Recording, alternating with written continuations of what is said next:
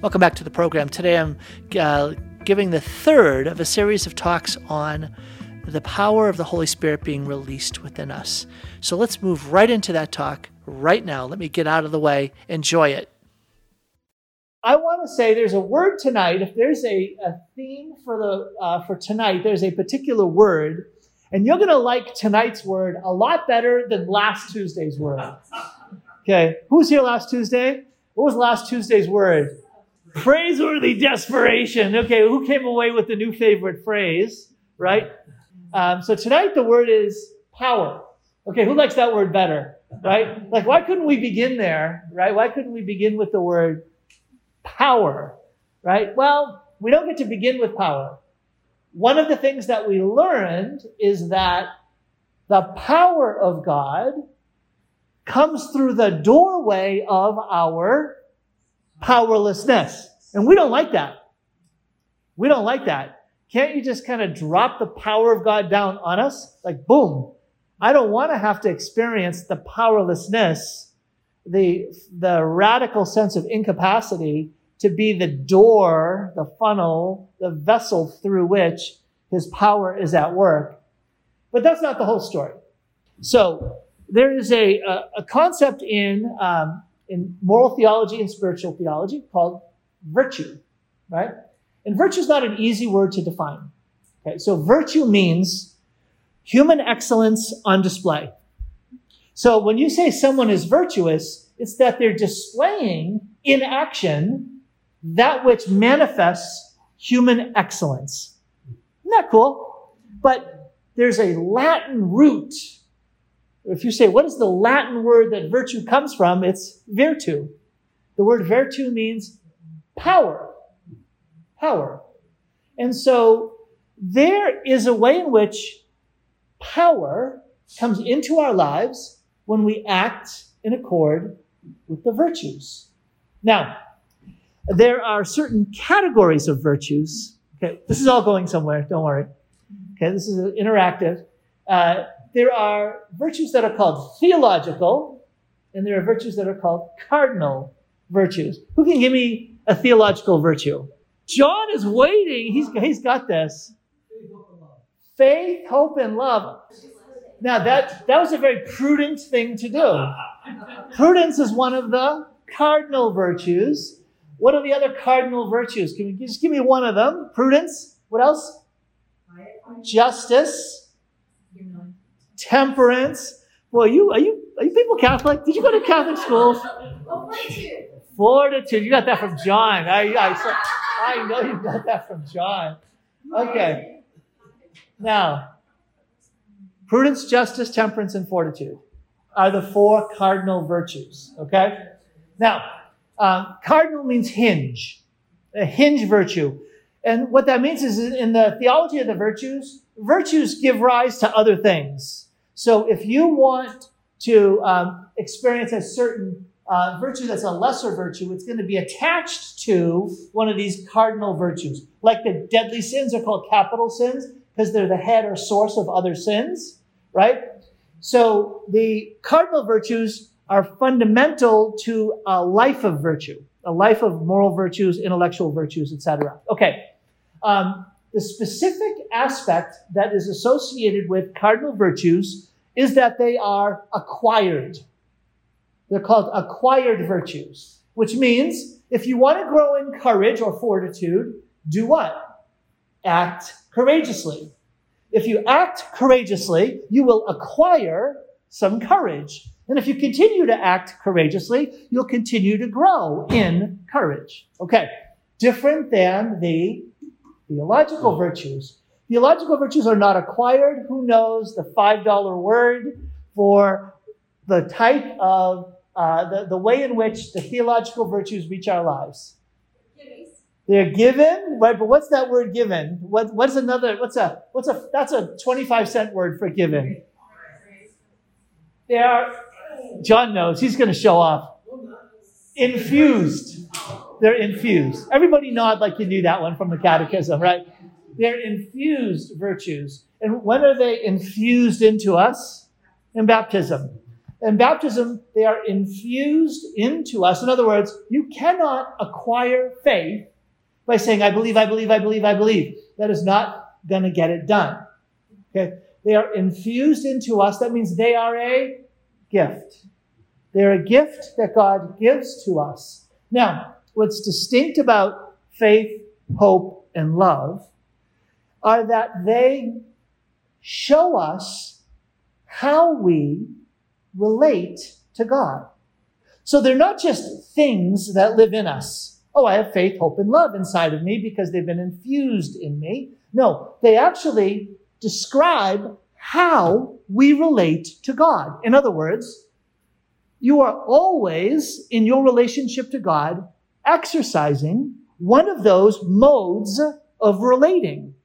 You're always manifesting faith, hope, or love when you're relating to God. Think of any way that you relate to God, you'll be able to associate it with faith, hope, or love. So let's talk about that in terms of what do each of these words mean, and then relate them to, we're going to ground them immediately in what we've been doing here. Okay, because you're going to discover that what we're doing here is an attempt to stir and develop our relationship with God, which means stir and develop faith, hope, and love.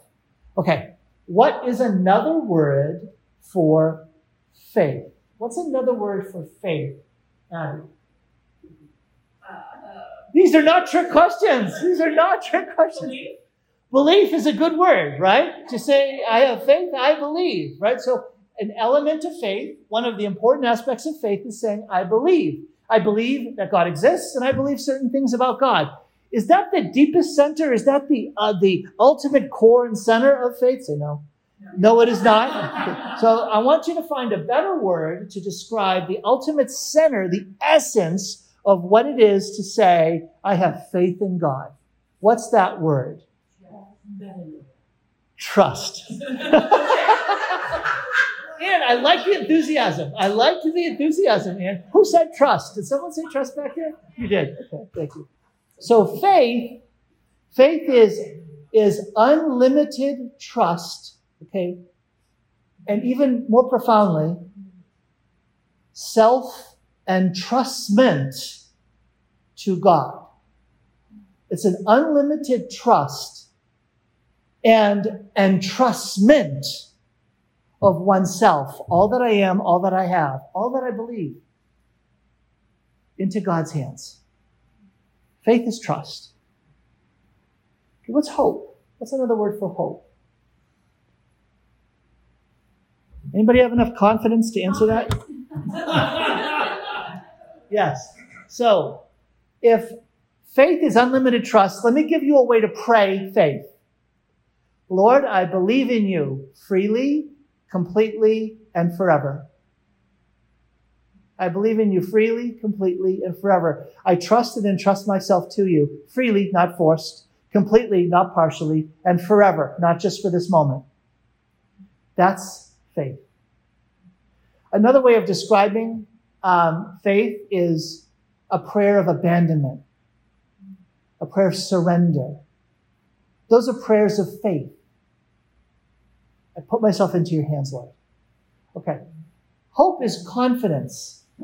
But it's not just confidence like, okay, buckle up. Everything's going to be okay. I've got confidence. I hope. Right? No. It's confidence in a person. It's confidence in Jesus and in all that he has promised to you. And so a prayer of hope is, Jesus, I hope in you. I have confidence in you and in all that you've promised to me, that what you have promised, you will fulfill. For you are faithful to your promises. So hope is having this unlimited confidence that looks to you, Jesus. Okay, what about love? What's a word for love? Another word for love. The word in Latin that's used to describe the Holy Spirit. In Thomas Aquinas' Summa Theologica, he says each of the persons of the Trinity can be associated with another concept to try to understand who the Holy Spirit is. So the Holy Spirit is a person of God, and that Spirit could also be described as love. And the word he uses for love is delight. Delight. To say that God says, I love you, is to say that the Lord says, I delight in you. Isn't that beautiful? Because love can mean so many different things. But to say that you've known the one who created you takes delight in you, finds a sense of joy. He takes joy in you. The word in Latin is delectare. Isn't that a great verb, delectare, to delight? Delectare. And the root meaning of delectare is a nursing mother. Lect, the concept of milk. And delight is a mother nursing a child, a mother nursing a little baby. Okay, now ask the question. Is delight the experience of the mother who's nourishing the child, or is delight the experience of the child being nourished by the mother? Yes. Isn't Catholic theology cool? This is so cool. To say that God delights in you. Do you know what God delights in? God delights in you, delighting in his delight of you. Whoa. God delights in you receiving his love. Because now his love has come to fulfillment. His love actually is nourishing you. His love is making you come alive. Okay. Virtue. Theological virtues. These are things that God has given to you. He intends you to be alive, to be flourishing, to be full of faith and hope and love. So I didn't tell you this, but all that we've been talking about the first 2 weeks were love and faith. I don't know if you knew that. I just told you now. Is that I just been telling you the first week was all about, you remember, what's the dynamic of being a disciple? The first moment in the life of a disciple is the moment of the call, right? There's the moment of the call. And we described that was, first of all, the call into existence. Remember? To be is to be addressed by God in love. Oh, love, there it is. I did say it. Maybe you didn't get it. This was all about the fact that God's addressing you in love. He delights in you, and he wants you to know that delight, receive that delight, live in that delight. That's what he wants for you. One way that I encouraged you to pray to experience God's delight in you is to go before Jesus in prayer. Maybe in front of the Blessed Sacrament, maybe in the scriptures, maybe in your own quiet time, is to say to Jesus, who am I to you? You want your life to change? Give Jesus permission to reveal to you who you are in his heart. When you know who you are in his heart, when he reveals to you who you really are, you're revealed as one whom he loves. You're revealed as one who's this precious gift that he's planted in this moment in history to be his and to do his work. That's our call. And so part of what we're doing here is to simply recover and get stirred into flame that gift of love. It already exists in you. But to get it to be stirred alive so that we actually know and encounter and live in that love. And then we can respond, I love you, Lord. I love you because I've been loved. Because I've been loved, I love you. Okay, we go from call to what was that second moment last week that none of us really liked too much? Powerlessness, praiseworthy desperation. Or in the words of Bonaventure, the prayer of groaning. The prayer of groaning. And But I said this, that you can look it up. It's in his greatest of works on prayer. It's called The Soul's Journey into God, right? The soul's journey into God. He says the beginning of the journey is the prayer of groaning. Help! He says it's Daniel in the lion's den. That's where prayer begins. Prayer begins with Daniel in the lion's den, a man of desires. Get me out of here. Help! I'm going to get slaughtered. Right? But he says that there's actually a prayer that precedes the prayer of groaning. What is that prayer? It's the prayer of groaning over not groaning. Whoa! Okay, Bonaventure, you kind of blew me away there. Let me kind of think about that. Okay, what does that actually mean? Groaning over not groaning means essentially that everything's going fine. I don't need to groan. I don't want to groan. I remember that one moment I had to groan, and I don't like that. And let's avoid that, Lord. Let's kind of stay far from that. And Bonaventure's like, no. Remember, the doorway of God's power is through his powerlessness. So if you're not groaning over what's happening in this world, you're not paying attention. Right? All we have to do, if there's not something in our lives that drives us to our knees and makes us feel helpless, it makes us feel desperate in a way that turns us to God, okay, just pay attention to the people around you.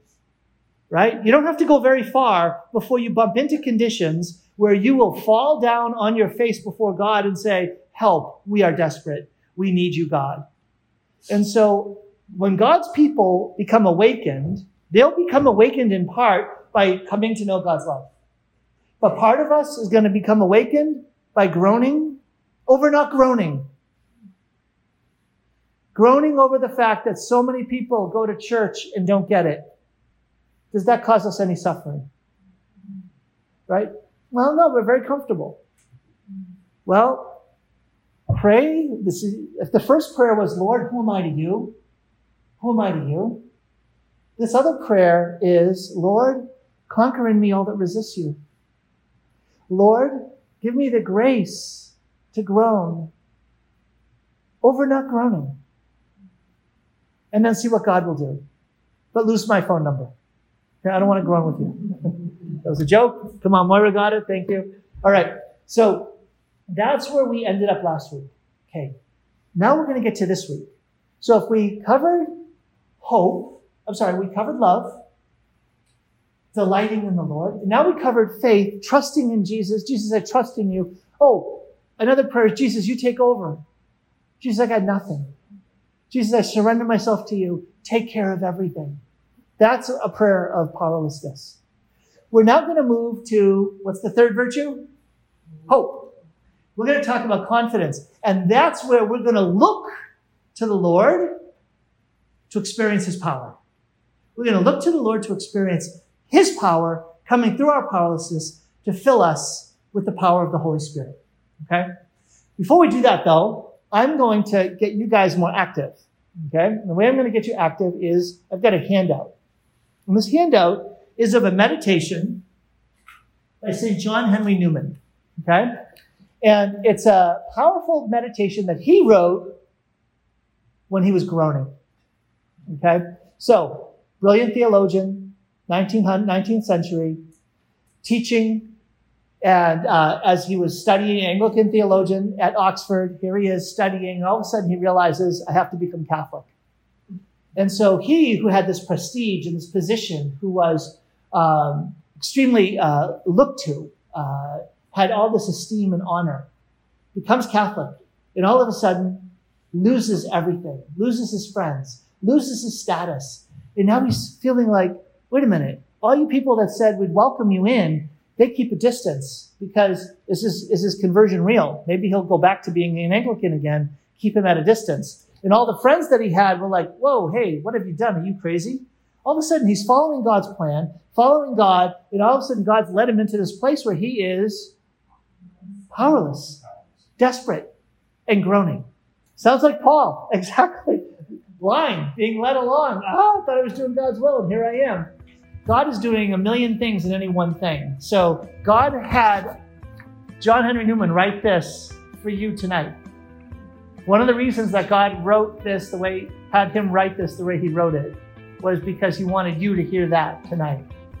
Hey, this is Dr. Tom Curran, the host of Sound Insight, but also a realtor serving wonderful folks like you in the state of Washington and in Idaho. I've had the privilege and pleasure of helping dozens of families in the last 2.5 years discern and find a strategy, a path, and a plan to help their families find a whole new life in eastern Washington and northern Idaho. If I could be of service to you in that, I would love to. Please reach out. drtomcurran.com, drtomcurran.com. Okay, back to Sound Insight. So let's dive in now to the theme of the Holy Spirit as God's power, okay? We're going to move into the theme of hope. Remember now, hope is confidence. Because confidence is you haven't yet received the fulfillment of the promises, but you're confident that Jesus, who made the promise, is going to fulfill the promise, right? And so that hope is the virtue that is proper to someone who's alive on earth, because we're on the way. Fundamental to the structure of being a human being is that we live our lives on the way. We're not yet home. Any sense of home that we have here is a foretaste of the home that we're made for that comes in heaven after we die through death, beyond death. So that means that we're going to experience this sense of unfulfillment. So even in faith, Lord, I trust you freely, completely, forever. No, I don't. I just don't. I'm not there yet. There's a gap. Lord, I love you with all my heart, soul, mind, and strength. No, I don't. There's a gap. There's that gap that exists between what I say, what I'm called to say, who I am most truly and fully, and how I actually am. And that gap can be pretty discouraging. But that gap is actually, what Aquinas says, a sign of our nobility. Ooh. He says it's a sign of the nobility of a creature that they require help from the outside to achieve their proper end. What? Hey, I told you were going to get some theology. What help does a rock need to be a rock? None. What help does a dog need to be a dog? None. What help do you need to be fully the human being God created you to be? A whole bunch. And Aquinas says that's a sign of your nobility. It's a sign that you actually have a higher status in God's creation because you can't achieve the end for which you were created apart from help from the outside. That's how God made us. That's how God made us. And so that's a beautiful gift. It's a beautiful gift that God is saying, I called you to be my children, and I intend to give you the power you need to, guess what? Be able to close that gap. When you say, I trust you freely, completely, and forever, yeah, the power of the Holy Spirit will close that gap. I love you with all my heart, soul, mind, and strength. Yeah, it's the power of the Holy Spirit that will fill that gap and allow us to come into that kind of love. Okay, now, what about that hope, which is the Holy Spirit? What does that look like in our spiritual lives? Well, when did Jesus talk about a promise to send power in the form of the Holy Spirit that would then give them the ability to do what he intended them to do? When was that? The Ascension. The Ascension. It was coming. He was right there. He was right there. At the Ascension, right? Remember, he said, go be my witnesses throughout the end of the earth right now. No. He said, go, wait for the promise of the Father. The Holy Spirit, the promise of the Father. When he comes to you, then you'll be my witnesses throughout the ends of the earth. Through Judea, Samaria, and throughout the ends of the earth. And so don't try to be a witness without the power. And so why are we here? Why are we here? Why are we here? We're here because too many of us, Catholics and other Christians, are doing what? Trying to fulfill the call without the power. Trying to fulfill the call without that fulfillment of the promise being fully alive in us. So the Holy Spirit who's been given to us needs to be set free, needs to be stirred into flame, needs to be what? The power needs to be unleashed, yielded to. So in the course of the weeks to come, we're going to learn how to begin praying with that sense of expectation for a release of the Holy Spirit, for a new experience of his power, so that we can fulfill the call that is ours. Call, powerlessness, empowerment. I want to give you just two examples from lives of saints that are going to give us the way to live out what the apostles did. What did the apostles do when they heard that? Where did they go? Upper room, right? They went to the upper room, and what did they do? They waited and they prayed, and then they waited some more and they prayed some more. What do you call a waiting form of prayer? What do you call a form of prayer, a type of prayer where what you're doing is waiting? It's called vigil. To wait in a moment of prayer before God where you haven't achieved fulfillment, it's called being vigilant in prayer or vigiling in prayer. And so that's what they did. They made the first, what's called novena, right? The first novena is a novena to the Holy Spirit, a novena for the outpouring of the Holy Spirit. And so they prayed from Ascension Thursday through Pentecost Sunday. Boom, here comes the Holy Spirit. And then they go and they're witnesses. Okay, who was a great saint of vigiling? St. Philip Neri. St. Philip Neri. So St. Philip Neri, 16th century, right? You knew that? You didn't know that? Okay. He is the apostle of joy. He's the apostle of joy. Do you know how he evangelized? Let's get the band. Let's get out on the street. Woohoo! He dressed up, danced around. Everyone came to what is going on? And they brought him right up into the church, and then he'd preach. Okay? But that's not how he started. That wasn't how he started, because we're going to dance down Madison Road. Let's go. Debbie's like, okay, time for this group to end. Dance on out of the house. Not at all. Okay, where did it begin? It didn't begin on the streets of Rome. It began in the catacombs of Rome. Ooh. What are the catacombs? The burial grounds, right? The underground burial sites of Christians. And so Philip Neri went there. And do you know when he went there? In the days leading up to Pentecost.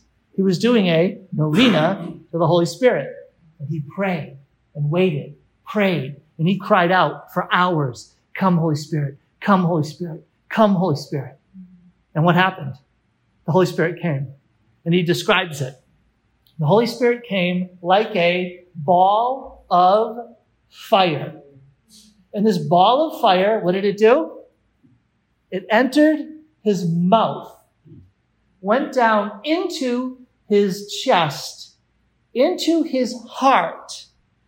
And his heart became so inflamed, he was so caught up in the fire of the Holy Spirit, he fell to the ground and started rolling around. And he was crying out to God, "Relent, relent." You want me to translate that in modern English? Back off. It's too much. It's too much.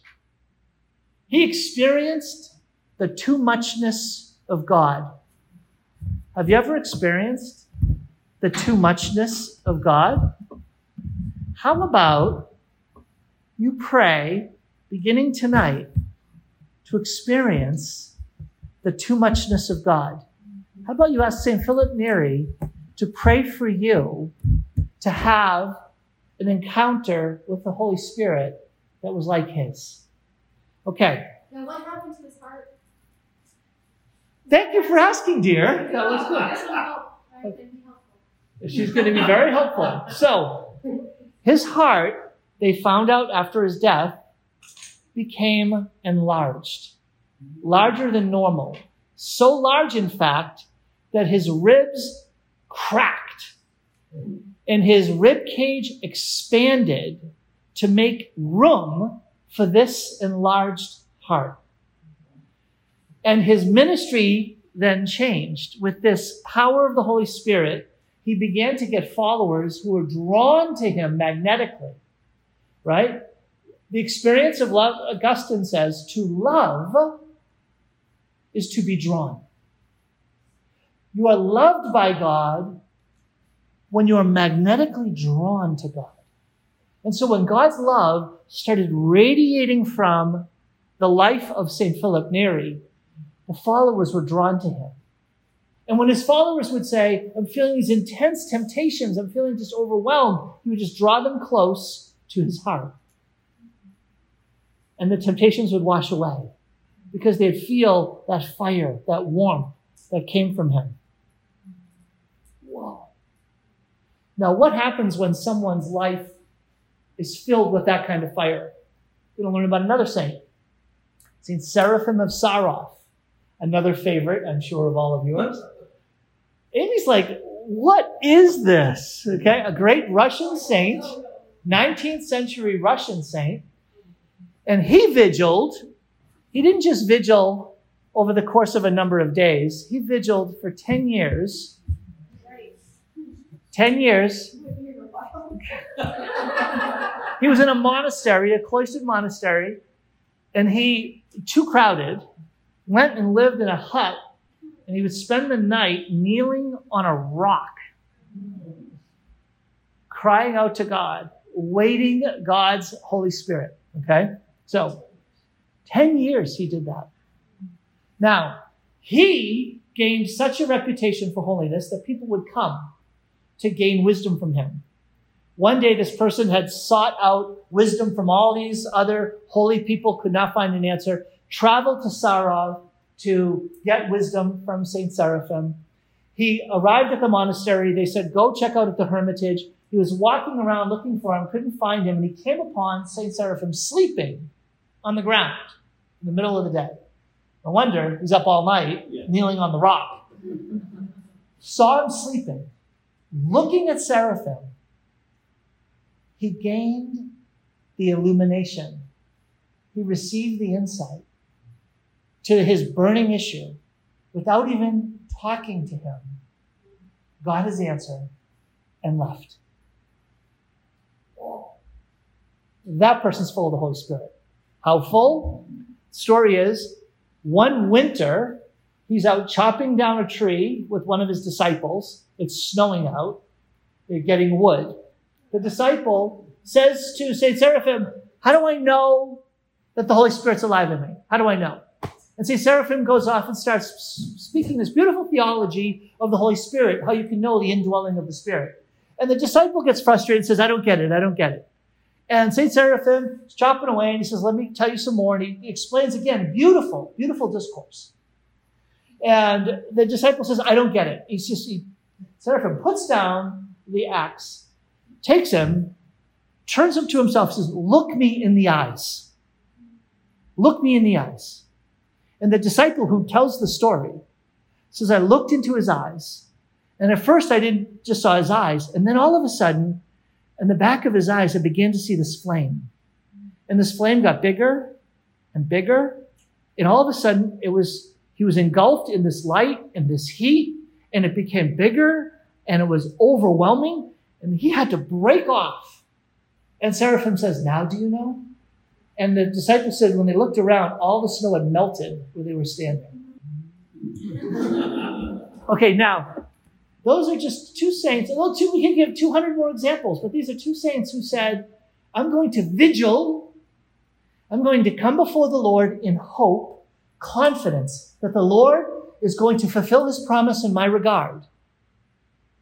And I'm going to pray that Holy Spirit, remember what the nun prayed for? And then the blind priest told me in the first night was what? Pray to become fire and a sponge. A fire like the burning bush. Consumed but not destroyed by the fire of God. And like that sponge, full of the Holy Spirit, the living water that fills to overflowing. Hi, this is Dr. Tom Curran, and you know me as the host of Sound Insight. I am also letting folks know that as a realtor licensed in the state of Washington and in Idaho, I love serving Catholic families and others who are discerning a move for yourselves. It's much more than buying or selling a home. It's discerning a whole new life. If that's something that you would find a help in, if I could be of service to you, please be in touch. You can find out more at drtomcurran.com. drtomcurran.com. Here's my encouragement to you as we finish up tonight. My encouragement is that you will begin a vigil in your way. Not like Philip, you don't have to go to the cemetery, but maybe set aside a little bit of time, and start vigiling for the Lord to pour forth His Spirit on you and to stir His Spirit into flame in you. Now, I've already given you a prayer to pray related to the call, which is, Jesus, who am I to you? Who am I to you, Jesus? I've given you a prayer of desperation. Jesus, you take over. I abandon myself to you. Take care of everything. Now I want to give you a prayer of vigiling in hope. And it's, God, shock me with your generosity. Shock me with your generosity. That's a prayer of hope. That's vigiling. God longs to pour gifts into you more than you long to receive them. And God longs to, here it is, fill you to overflowing. Heaven is being filled to overflowing. Not even a little bit of capacity left over. Pray that you would experience the Holy Spirit in such a way that you would cry out, relent, enough, too much. Pray that you would become a burning bush of the definitive theophany, the way that the Catechism describes the Blessed Mother. That you'd be like that. That you would become fire. Pray that you would be vigiling in such a way that God would overwhelm you far beyond what you imagine. What God the Father revealed this to everyone's favorite saint, Saint Matilda of Magdeburg. Come on. Amen. Go Saint Matilda. And you all know Saint Matilda. And it was, the Father says, I love when my children expect great things from me, for I will far overwhelm them beyond what they imagine and ask for. Come to know that as your God. Right? If we knew that God, guess what we would do? We would start going forth. When we experience Pentecost, the promise of the Father in our lives, we won't be stopped. I'm going to give you three fruits, and then I'll be done. Sorry, I said I was going to be done. I got time for three fruits. The first, comes from the Catechism, is the purification of memory. Whoa. When the Holy Spirit gets stirred within us, when the Holy Spirit gets released within us, we'll experience a purification of memory. Now, why is that important? Well, the Catechism puts it this way. It's paragraph 2853.